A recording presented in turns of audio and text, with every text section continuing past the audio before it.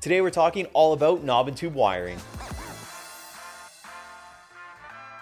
Welcome back, everybody, and thank you so much for joining me again. It is an absolute pleasure to have you tuning in. Today's topic is super exciting because I actually deal with it quite a bit selling houses in Hamilton, Ontario, and I feel like unless you are, you've either owned a home that had knob and tube wiring or you are involved in a lot of real estate, you probably don't really know what it is. So I want to help draw some attention to it and why you should care.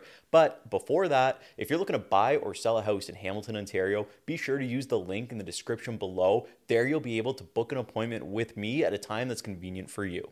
Let's dive into this topic. So what is knob and tube wiring?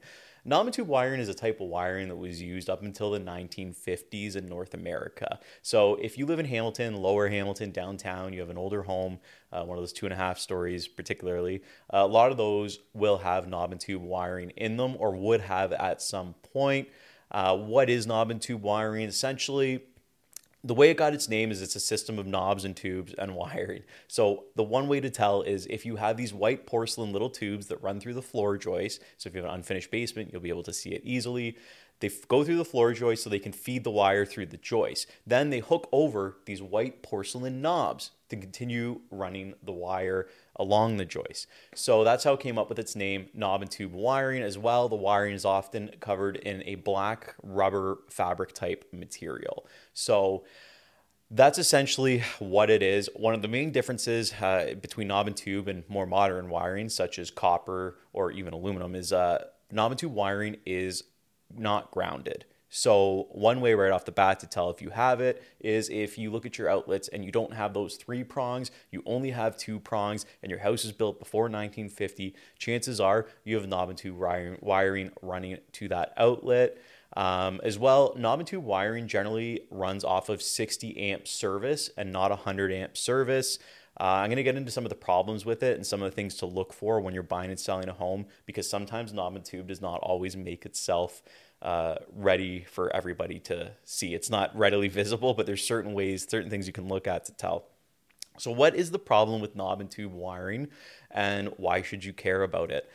So one of the biggest issues with knob and tube wiring is it has a tendency to overheat. It's not grounded. So especially if it's running through the house, it's covered with insulation, or in the attic with insulation on top, the wiring can overheat and it can cause fires. Now, I'm not saying your house is going to catch fire if you have it, but this just is one of the biggest reasons that knob and tube wiring is such a large issue in Ontario, to the point that it can actually affect your ability to get insurance, which we're going to jump into right after this. As well, knob and tube wiring, one problem is it can be exposed to excessive use. So what I mean by that is when these homes were built pre-1950s, they weren't running all these appliances, air fryers, fridges, blenders, whatever you're plugging in.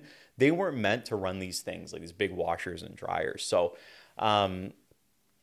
one thing that can happen is the wiring can be overloaded, and as well can cause issues with the wiring.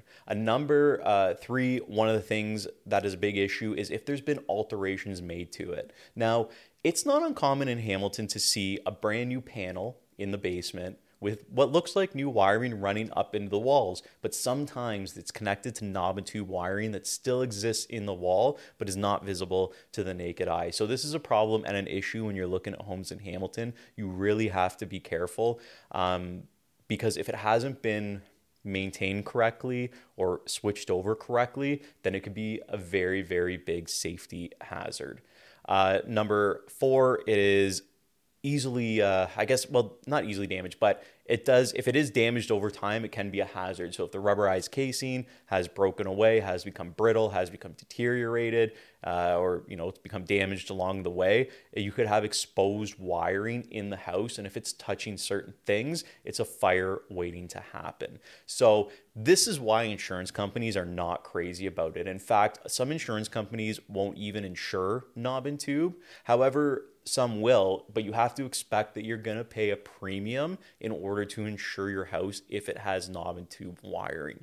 One thing that I always say when I'm showing houses, and I don't know if I'm repeating myself here, but is if the house was pre-1950 and even if we see remnants of old knob and tube, but it looks like it's been disconnected, I always think that it's not terrible to assume that there's probably still knob and tube existing in the wall, because the only way to replace it is to replace the entire wiring in the house. And unfortunately, over the years, people have gone about, done renovations, and probably haven't changed it over unless they've absolutely had to, especially if you're in a larger 2.5 story home, because it's a lot trickier to get to those wires to change them, which means if you have to change it, that brings us forward to cost. So it really depends on the size of the home, the square footage. I've seen quotes for knob and tube wiring of up to $25,000 in a 2.5 story older Victorian home to replace all that wiring. However, you have to keep in mind certain things when you're replacing wiring, especially in these older homes. A lot of these homes have a plaster wall instead of drywall. So one major issue is if you're poking holes in plaster, I don't know if you've ever done it, it turns basically into dust. And to patch plaster is an absolute nightmare unless you're like a 95-year-old Italian man that's been doing it all your life. It can be an absolute problem. So you have to keep in mind the cost of patching those holes, or possibly even having to drywall the room again to fix those patches just to get that clean finished look. So there is a lot that goes into replacing knob and tube. It's not exciting. However, it is something when we're talking about selling a property that you have to take into consideration. Now, knob and tube is something that should be disclosed on the sale of a property to the purchaser, and they should be aware of it prior to closing, especially if you have a home inspection. This is something a home inspector should be picking up on, is that it, visible knob and tube. However, they can't see through walls, so you're not 100% going to catch it every time. But when it comes to buying and selling a house, it's definitely something we have to consider. Now, if you have knob and tube in your property, one thing I'd recommend is let's get a quote. Let's figure out how much it's going to cost from an electrician, so we have that readily available. And then I recommend you don't price the property. I'm going to give you a trade secret here. Don't price the property below what it's worth because you have knob and tube. I would price it with what it's worth without knob and tube. And when somebody else comes in, we disclose it, then we can negotiate it. Because if you price it low based on knob and tube, when somebody comes in and sees it, they're going to want to negotiate it down even more. So you don't want to double discount yourself. Just be careful there. As well, we have to realize that, as a seller, oftentimes, it's up to you if you want to replace it. I think if you're selling a house with it, I wouldn't preemptively replace the wiring. Like I said, I would just go about, get the quote, and do it that way. If you're buying a house and it does become an issue on a home inspection, it is an absolute, it is an understandable reason to want to walk away from a house. Because, your options pretty much at that point are asking the home seller to fix it, or you're asking for money off the price. Both of those things aren't the greatest scenarios, because if you're asking the seller to do the knob and tube, you have no control over the workmanship of the job. Even though we would like to assume that sellers are all going to do things properly, you don't have any control over the work that's going to be done. And then number two is, if you take the money off of the price, okay, that's great. You knocked a little bit of money off price, but all you really did was knock your mortgage payment down. You didn't really bring your deposit down that much. So it's not like by taking $25,000 off the price, you're gonna have a bonus $25,000 to replace the wiring. You still have to come up with that cash after the fact. So this can be quite costly as well. If you run into the situation where you purchase the house and you have to then go get insurance, you're going to have a trickier time getting insurance. And then when you finally get insurance, it is going to be at a premium. Unless there's an insurance broker watching this video and some way to not make it a premium, reach out to me, please, anytime. But I hope that covers any questions you may have about knob and tube wiring. If you have any more questions, feel free to reach out to me directly. I'd love to answer them. I'm trying to do as many videos as possible on things that we see commonly in Hamilton. That way you're aware and have the knowledge that I have when we're looking for houses, whether we're buying or selling.